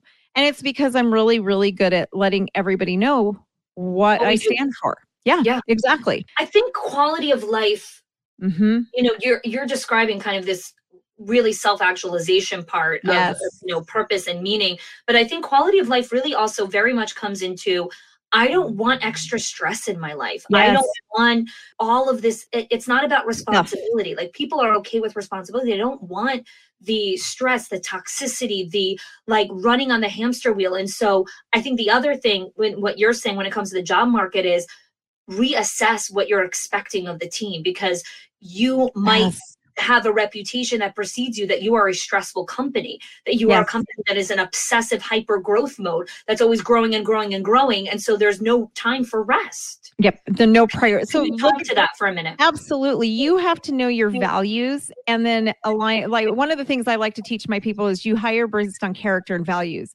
I do not care what a resume looks like, but employees are now looking and they want to work for people based on character and value as well. But so you need to know your character and your values. So we've seen happen is that has become just this really big shift in our culture where people are looking for value-driven jobs. Yeah. And so exactly what you're saying is when you have a reputation of just being hard, of not putting family first, so you may have to look at your policies. You might have to adjust to be more family friendly. And a leader really should, right? A leader, you should be looking at, okay, we are childcare. So if a mom needs to call in and can't be there because their child has strep throat, we can't give them a hard time about that. We are childcare. So I think we talk the talk of like family first, but when it boils down to it, do you really do it? Yeah. Right. Yep. So we say things like we're family first. You can't be a family first company if you have 12 projects on the docket. That's Absolutely. Not a family first company. That's a company that you're telling people you have to answer the phone during a dinner date. You're going to have to answer the phone during bedtime because if not, the work doesn't get done.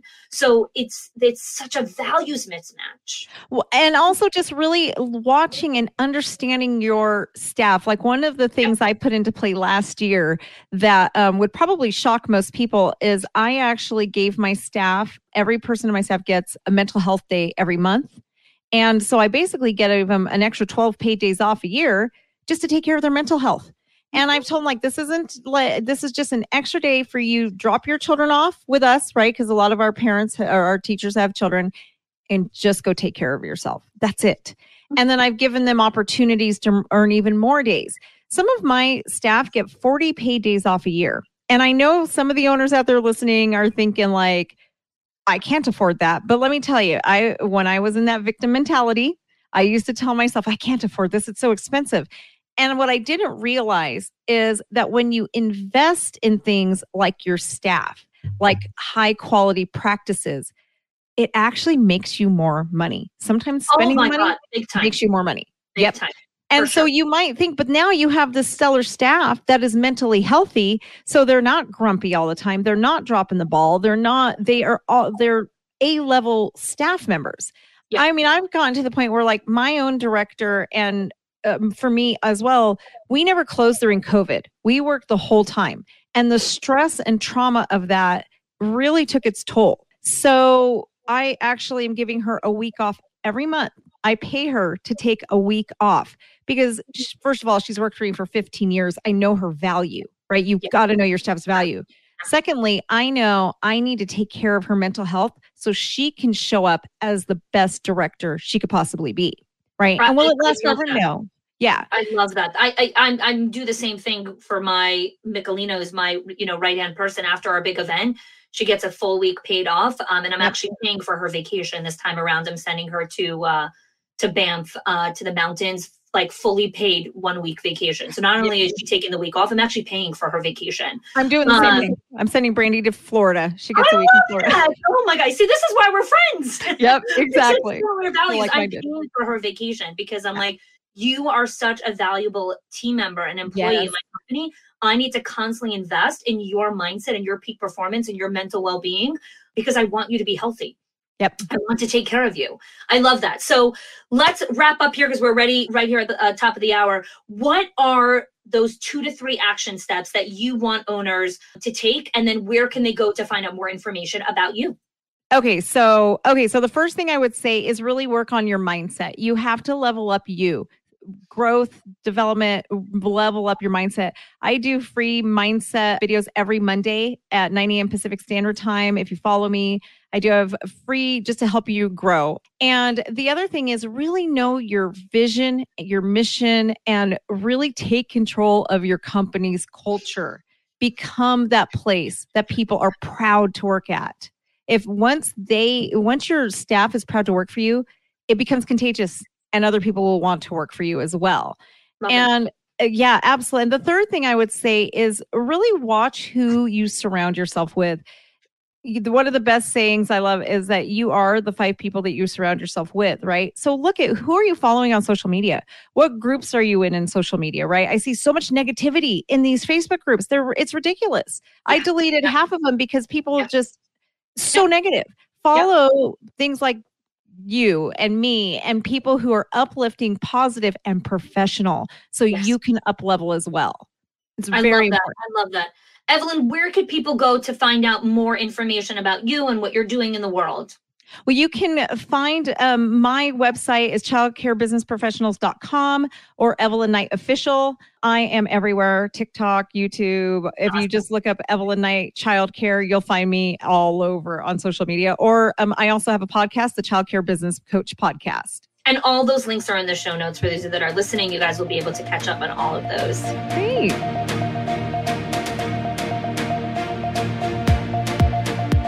In this section of marketing, I chat with a couple of amazing experts.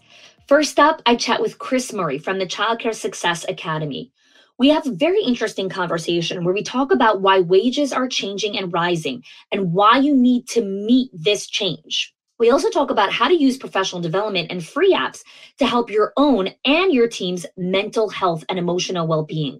We talk a lot about mindset in this brief conversation, as well as tactics to always be hiring and how to retain staff with top talent. This is a phenomenal conversation with Chris. Next up, I chat with Nick Williams from Childcare Business Growth. In our conversation, we talk about how to leverage social media and why video is important in your marketing strategy. We also talk about how to discern quality content to connect with your audience using storytelling and not worrying about the judgment from others. Some really interesting insights in here. You'll definitely want to listen to this one. We also talk about using advertising as a tool for your marketing and knowing that not everyone is your audience. All right, let's dive into the marketing section of the ECE forecast.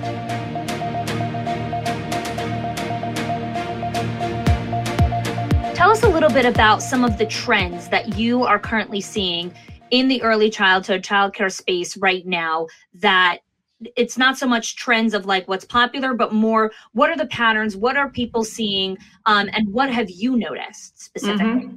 So there's two main trends around hiring and around our labor force right now in the world of early learning. And the first trend is an increase overall in early learning teacher wage scales and all labor wage scales in an early learning setting. So leaders who are stubbornly keeping their wages low because they haven't figured out how to financially deal with the requirement of today's labor market to raise those wages, to be market competitive, are really struggling and suffering right now, Connie. And so that's the first trend, is that we guide and teach people how to raise their wage scales to be competitive, and then how to figure out the financial piece so that they can still be successful and profitable. So that's number one. Number two is that there's more focus than ever. Positive school culture, collaborative school culture is more important than it's ever been, because today's teachers and just today's overall talent have so many choices, and you can hire really, really well and get them in the door. But if you don't have a positive school culture, they're going to be going out the back door in droves. So it's always been important. You and I know that. We teach on it all the time, but today's labor force wants it more than ever. So those are the two trends that we're seeing right now. Why are people seeking a great place to work now more than ever, right? So again, it's always been like that. I mean, from the dawn of time, people want to work in a nice place. But why now specifically after 2020? Why is it more important? Why are people seeking? So about a quarter of workers, people in the labor force in the United States, actually switched jobs in 2020 and in early 2021. So a quarter, I mean, think about the huge shift. All the companies are dealing with all of this turnover. People are seeking a better life. They're seeking a place that they can make a difference and that they feel valued more than ever. You know, they're kind of like, I'm fed up. The pandemic really showed me what life really means and how life is so fragile. And so I want to go work in a place where there's excellent leadership, excellent benefits, a happy environment, a great culture, and where I'm valued and where I'm making a difference. So schools have a great opportunity here to market themselves. Yeah. And that's one of the tips I'm going to give, as a place where they can make a difference versus retail, fast food, or other, more transient jobs. But that's why it's so important. People are looking for culture and core values that align with themselves. Yeah, I feel like quality of life has become something that people no longer want to put in the back burner for one day when I'm older and when I deserve quote unquote quality of life. Like Exactly. people want it now when they're young, when they're raising their families, whatever it is, like they want a good life now. They don't want to have to wait for it. So I love that. Thanks for bringing it to our attention. So when I, typically look at a forecast, we could look at forecasting in so many different ways. And typically we look at it from a financial forecast kind of way, right? I'll go to my CFO, tell me my cash flow forecast, tell me what's coming, right? Because the forecast informs decision making. And so I would love to hear from you, when you're looking at this forecast, how does what you're seeing in the forecast help leaders make better decisions, wise decisions that will help them in the long term? So one of the things that I'm forecasting is that the labor market has loosened up slightly. And so hiring pressures should ease. Yeah. There's really good news here, which is that in July and August, there were more people returning to the workforce in the United States at any rate than there have been. So the participation working among women aged 25 to 54 is the highest it's been since 2000. And so the data suggests that employers are going to find it easier to hire, especially over the next 6 to 9 months. So I really predict that we'll start to hopefully have less pain around this topic, which is always a hot topic for all of our folks that we serve. And so the hiring war is going to become somewhat easier, but at the same time, ECE jobs are still not as attractive because people have so many options and they really still want to work from home a little bit. So my other forecast is that if you can figure out a way to pull in some work from home duties into a job description for a teacher, so she can potentially take Friday off, work from home, work on lesson planning, do some Zoom classes for kids, do some cultural components, project-based work at home, then you can free her up to have more flexibility and she'll be more likely to stay with you long-term because you're giving her that work from home, just a little bit component. Maybe she helps you with your social media. There's so many things that teachers can do out of the classroom too. And I think that we need to think differently about how we're structuring our jobs in our schools. Yeah, I'm so glad you're bringing this up, right? Because if we want no one really knows what's going to end up happening, right? We're going to do our best to forecast, but ultimately, if we want to create a different environment, because we live in a different world right now, we have to think about things in a very different way. So I would love if you can share a little bit more around how does an owner really help themselves get out of, no, it has to be this way. They all have to be in the building. They all have to do this, right? How do we start to break ourselves free from that? A lot of it is based in a fear mindset. And we are constantly diving into what are your thoughts and your fears and your past experiences and beliefs around this issue. And how can you think, invite yourself to think differently, brainstorm with your teams, get excited around this idea, how it could put a positive spin on it and be like, how could we make this an amazing win? Instead of being fear-based and thinking about it as, I can't let my teacher, I have to meet ratio and there's no way I could do that. So it's like taking that closed thinking and just baby step opening it up just a little bit and sharing with each other in the industry and working with coaches and advisors too, to just work on your mindset, because I think a lot of leaders are stuck in, this is the way it has to be. And that's just pretty much all it's mindset. And it typically is a fearful thing. Maybe they got taken advantage of in some way by a team member, or, all of those bad experiences come back, flooding back into their heart and their head. And we have to let those things go and try to move forward into the new age, because this is not going to change. This is the world we live in now. We all lived through a pandemic and we all want to have a great life with flexibility for doctor's appointments, taking care of our kids, calling our mom, popping home to do, what have you. So I think that we as employers need to respect that and give more flexibility to our teams as well. Before I dive into some action steps, I'd love if we could take this mindset thing a little bit further, if you're open to it, because none of the others guests are really talking on this. It's my favorite topic. I know. I was just going to say that. And I think you are the perfect person to dive a little bit deeper into this for us. So a lot of the hesitations that I find owners have around opening their mind is they're like, but this has served me, but it's worked for me, but it got me to where I am today. Sure. And so letting go of that and inviting such a different thing there's so much resistance to it. It's because it's terrifying. How do you guide someone who says, but it's worked for me. But it does still work in certain, right? Because you can always find the confirmation bias, right? No, but it works over here, but it works over here. Right. How do we let go of that? Well, I think part of it is being in a peer group where you're sharing ideas and you see models and examples of other people in your space that are doing these things, and you're watching other people in your industry having success with it. So that's one thing, is just having those models in front of you. And it's like proof in the pudding. Well, she could do it. I could do it. Yes. So that's great support. But we have to guide people. What I do is basically say, okay, you've got fear and you've got emotion around this issue. So there needs to be some processing of the emotions that are pulling you down around this issue. And it's not usually so much, well, it worked for me. It's usually, I'm scared to do the other thing because of the unknown. And so what are the fears that you're feeling? Sit with it. And what's the worst that could happen? That's what I ask people a lot. Well, let's play devil's advocate. What's the worst that could happen? What's the best that could happen? So you're limiting yourself based on the worst that could happen. Focus on what you really want and what the best is that could happen. And just, if you keep focusing on the good stuff, the positivity, the good results, you're going to be much likely to manifest that good result. And the bad stuff and the fear will go away over time. But you have to really dive into the emotions that are making you feel that way. And maybe somebody did stab you in the back, or maybe somebody said, you can't do that. And so you have to question it. Like, could I do that? I think I could do that. So it's just a flip. I call it flipping the script. And because the script was handed to us from early childhood conditioning and from our past experiences. So we have to look at that script that's in our head and work to start to try to flip it. I have one more question on mindset. Okay. Because I think it's so important.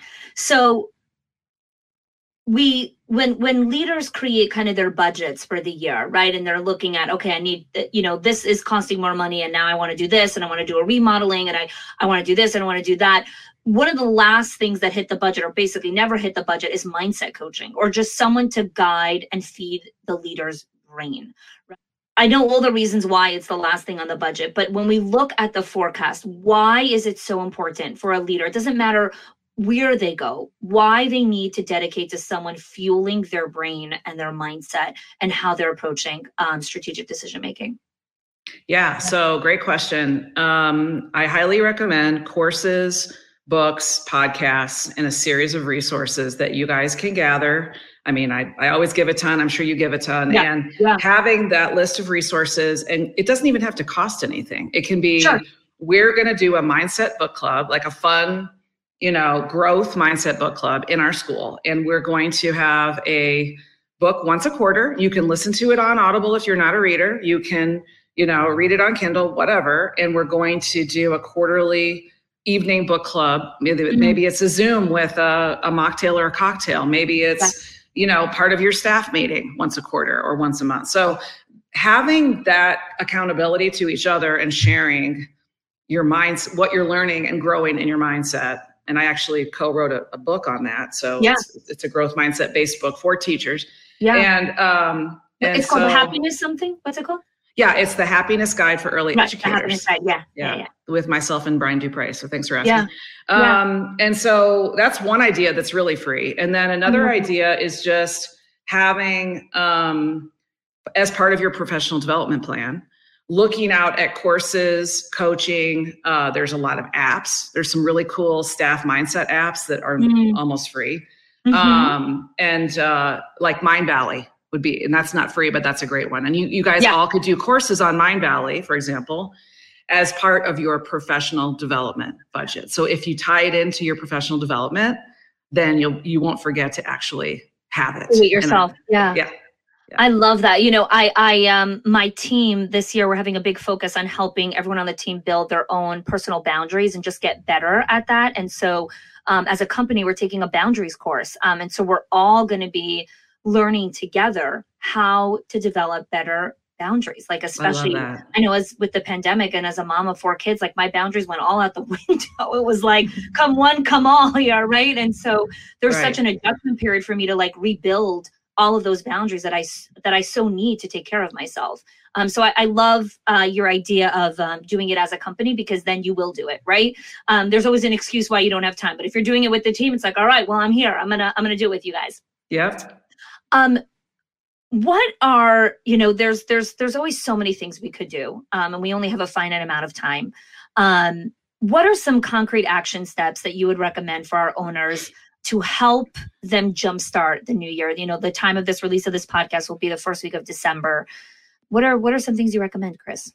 Yeah, so kind of back to the one that I talked about making the teaching job a little bit more of a hybrid approach, where you do have some work from home and you have some flexibility you're diving in. Every teacher has an area of a zone of genius. And so you're helping figure out what her or his zone of genius is and how can she contribute in a higher, better way, as well as in the classroom, outside of the classroom, to the organization. So that's one, is folding that into your job descriptions, which will make it more attractive to continue to win the hiring war. And again, I think it will ease, but I think we still have to be totally best practice. We have to pay right. We have to be competitive. We have to have great perks and benefits. It's a huge one. Yeah. And so that's an action step, is just to continue to look at your hiring funnel and look at how many applicants are you getting to fill those spots, and are you being able to stay fully staffed for the long term? That's what I want for everyone in this industry, number one. Number two,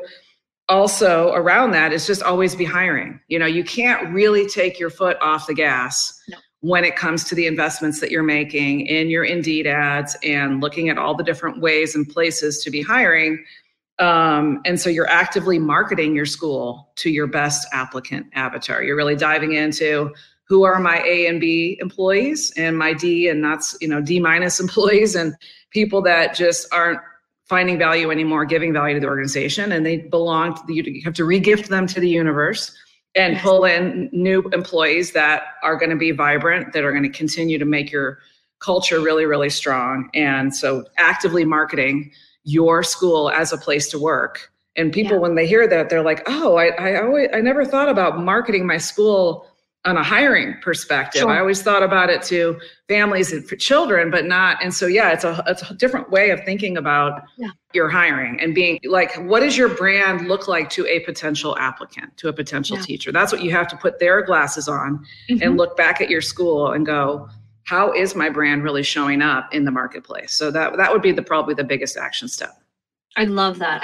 Thank you, Chris. Chris, where can people go to find out more about you and the work that you're doing in the childcare world now? Yes. So our main website is childcaresuccess.com. And I also wanted to mention that I have a sister company where we do done for you recruitment and hiring. And so if you want this all done for you, you just want like applicants on a silver platter, we also do that. And that's at my sister company, which is GrowYourCenter.com. So you can just go there, book a call, and learn more about all the services that we do at Grow Your Center. But coaching, training, courses, books, all of that stuff is at childcaresuccess.com, and my podcast. I love it. And we'll have all of the links that Chris shared with us in the show notes. You guys can go check it out. Chris, thanks so much for joining us here. Always great to chat with you. And thanks for your perspective and your wisdom. Thank you so much. It's been a pleasure, Connie, and I have loved being here.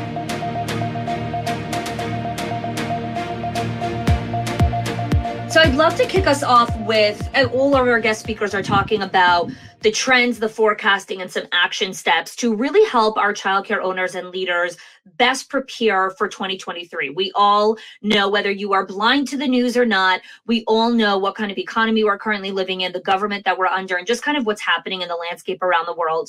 And so this series is really about preparing and coming from a place of solutions as opposed to a place of doom and gloom. So I'd love for you to kick us off, Nick, with what are some of the trends that we're seeing specifically in marketing that is going on in the industry right now?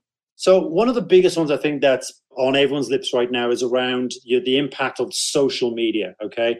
So I don't know if you know this yet, but it's been recently announced that TikTok has now become the biggest platform in the world. Now, we all knew it would probably overtake Facebook. We knew it was going to overtake other platforms, but we didn't know it was going to overtake Google, okay? So it's now, that just goes to show already in such an early development. It's only a very young company, but if you look at that, it's now become the number one platform worldwide which again, if you think about that, it's all based around video. So people want information quickly.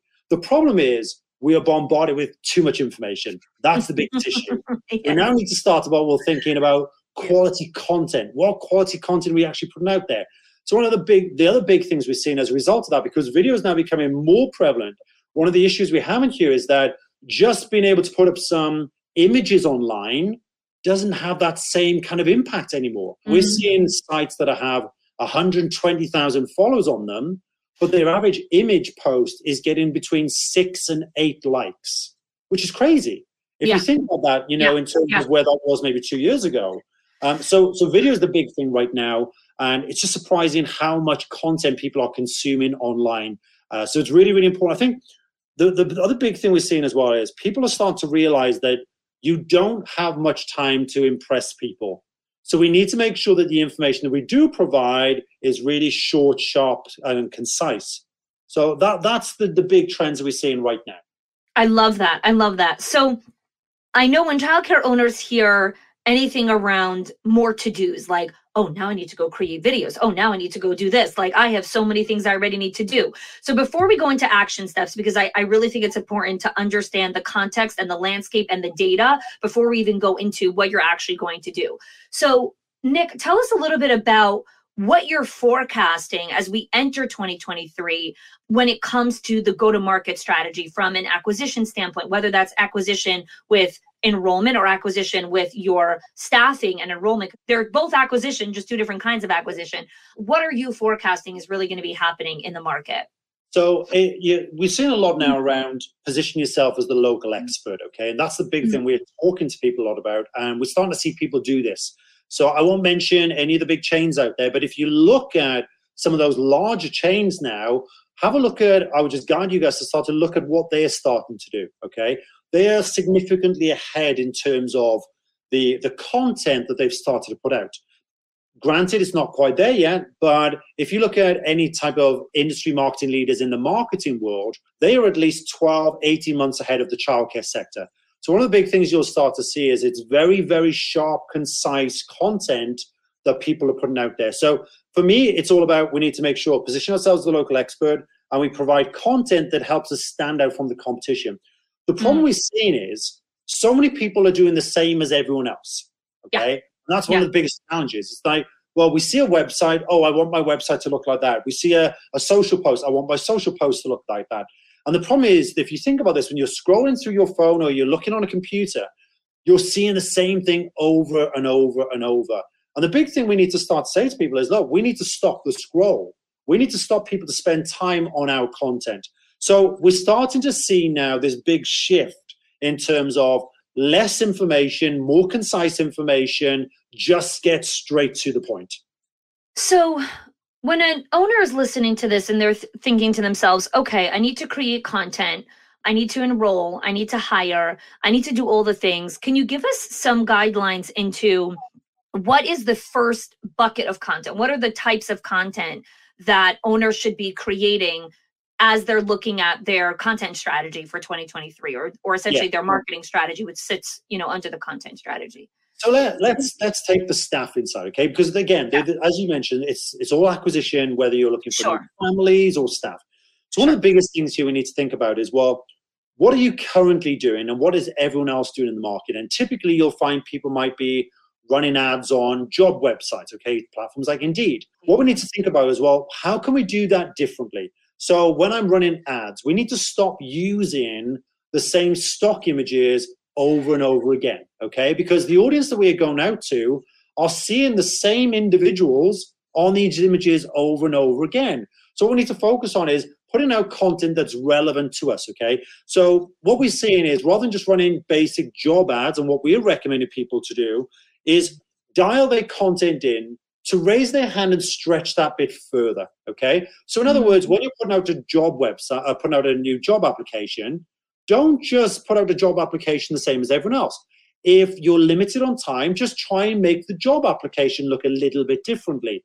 So I'll give you a quick example. Whenever we put out a job application or job vacancy, we will never start with a job description.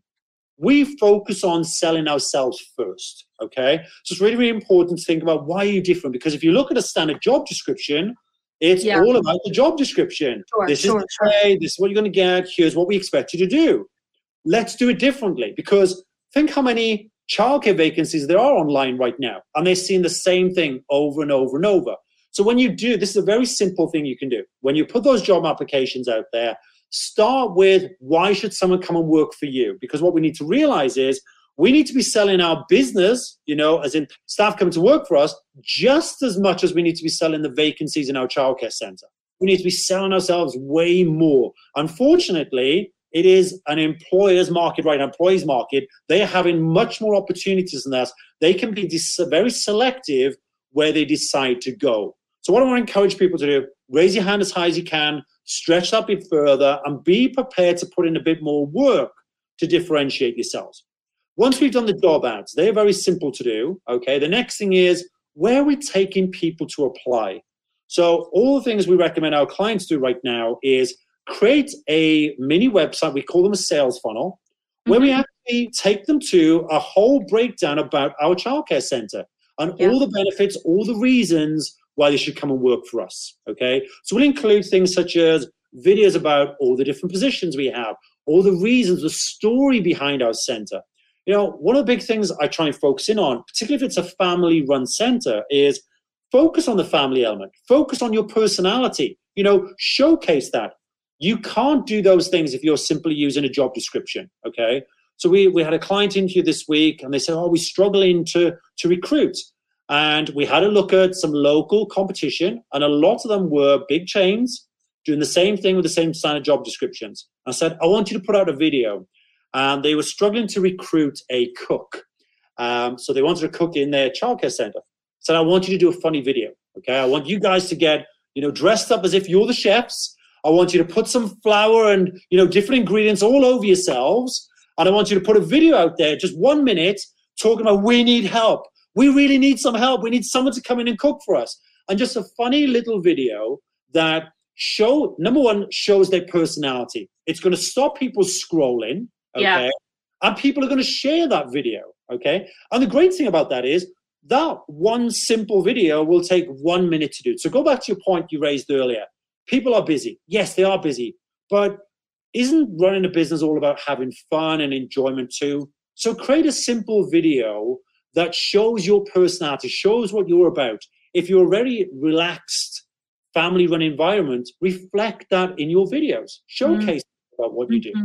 The ladies now, they've gone away, and hopefully I can share it soon. But it's really funny what they've created. So I love it. I'm like, I have this. My creative imagination has gone to a lot of different places. So I'm curious to know what it looks like. Yeah.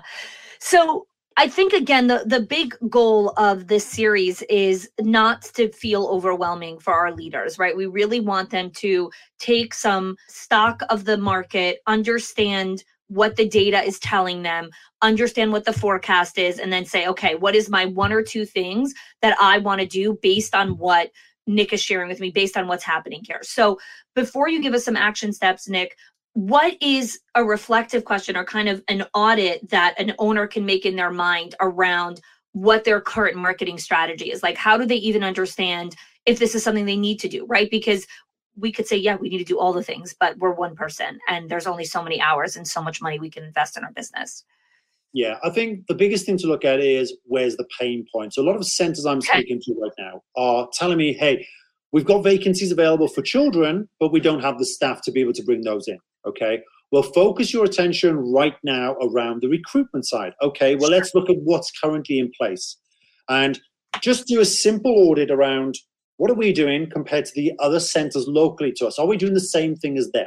So a simple audit around, are we the same? Are we comparative to what everyone else is doing? And they'll probably find 90% of the time what they're doing is exactly the same as what everyone else is. So I just want to encourage people to take stock of that and then start to think about, well, what can we do a little bit differently? What can we do to stand out? That's going to take a huge amount of time. This is similar to the example I just made about the 1 minute video. Show that personality, just create a simple video because you don't need people to go through lengthy application processes. You just want to get people that are attracted to your personality, that are attracted about what you believe in, your visions, your values, your mission, and just make the process really, really simple for them. I think sometimes people are very guilty of overcomplicating things. Yeah, we like to. It makes us feel smart. So we overcomplicate it. We're like, oh, I have this 19-step complex funnel. It's like, no, just make it like 3 steps, like boom, boom, boom, and we're done and we're in. So, and I love that. And you and I talk about that all the time. Like, what you guys do is take all this complexity and really try to make it as simple as possible. Yeah. So, Nick, what are some quick action steps that you would recommend based on, again, the forecast of video really dominating, TikTok really kind of owning this space? It's so funny because I remember when TikTok first started, and Gary Vee, who's notorious for these kinds of predictions, he's like, this is going to be the biggest thing. This is going to be the next thing. It's going to be bigger than Google. And I've already learned to believe him when he says things like that, because I think 9 out of 10 times he nails his forecast. So when you said that, I was like, oh yeah, I guess it came true. So tell us what our leaders should be doing. So I think what I love about video, first of all, it's very, very simple. It's very easy to create. But I want to give an example that I share with a lot of people.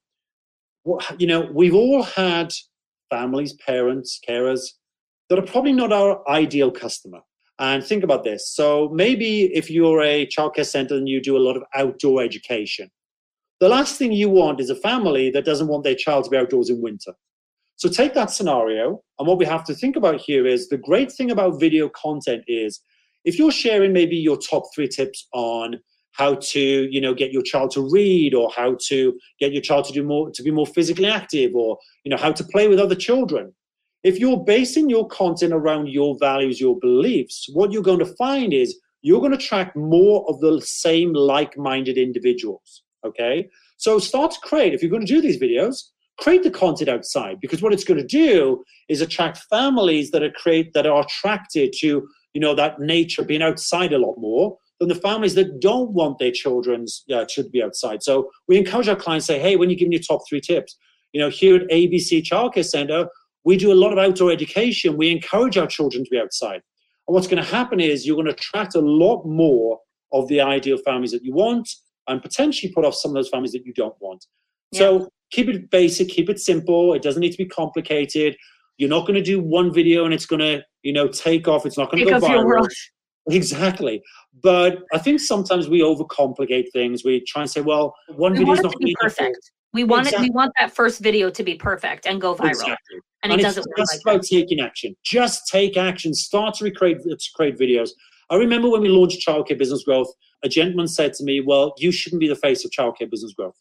And he was interviewing me in front of 350 people live at that time. And he said, you shouldn't be the face of Childcare Business Growth. Now, the very first thing he said to me. And if we hold on to those beliefs around what are people thinking about us, and worrying about that, that's one of those things that actually prevent us getting things out the door. So I want to encourage you guys, just start to create videos, start to share your story, start to tell people about your background, share examples of your team, share examples of your families, and start to give valuable, helpful information. It's not going to appeal to everyone. That's fine. What it's going to do is start to repel those families that are not attracted to you, and it's going to bring those other families that are attracted to you a lot closer. I love that. Nick, where can people go to find out more information about you, about Childcare Business Growth, about what you guys are doing in the childcare world? So the main one for us is the website, which is childcarebusinessgrowth.com. And you can search us. If you want more mini videos, so Practice What We Preach, is over on YouTube, and you'll see lots of our video content over there.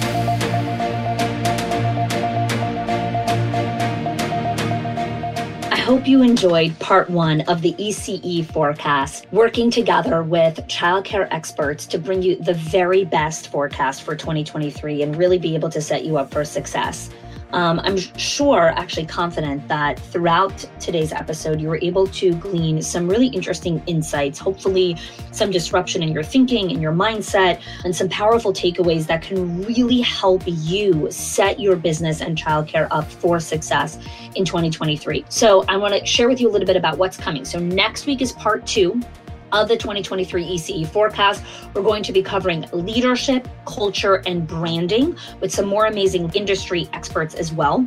And the other thing I wanted to share with you is We have open applications again for our Directors Inner Circle and our Owners HQ program.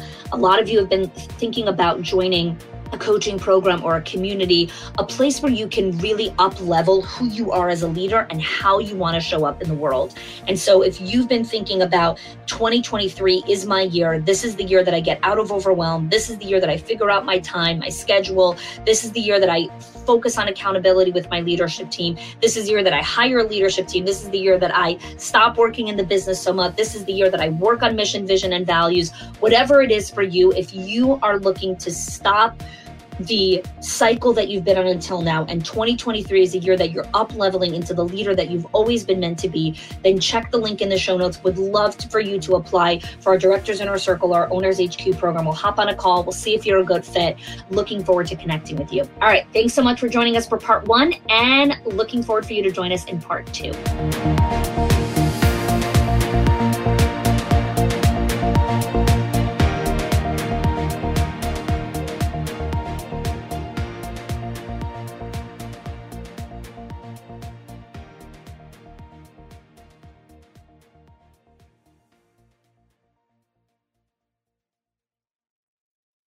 Hey there, I want to invite you to join me for the Strategic Summer Workshop on Thursday, May 30th at 11:30 Eastern.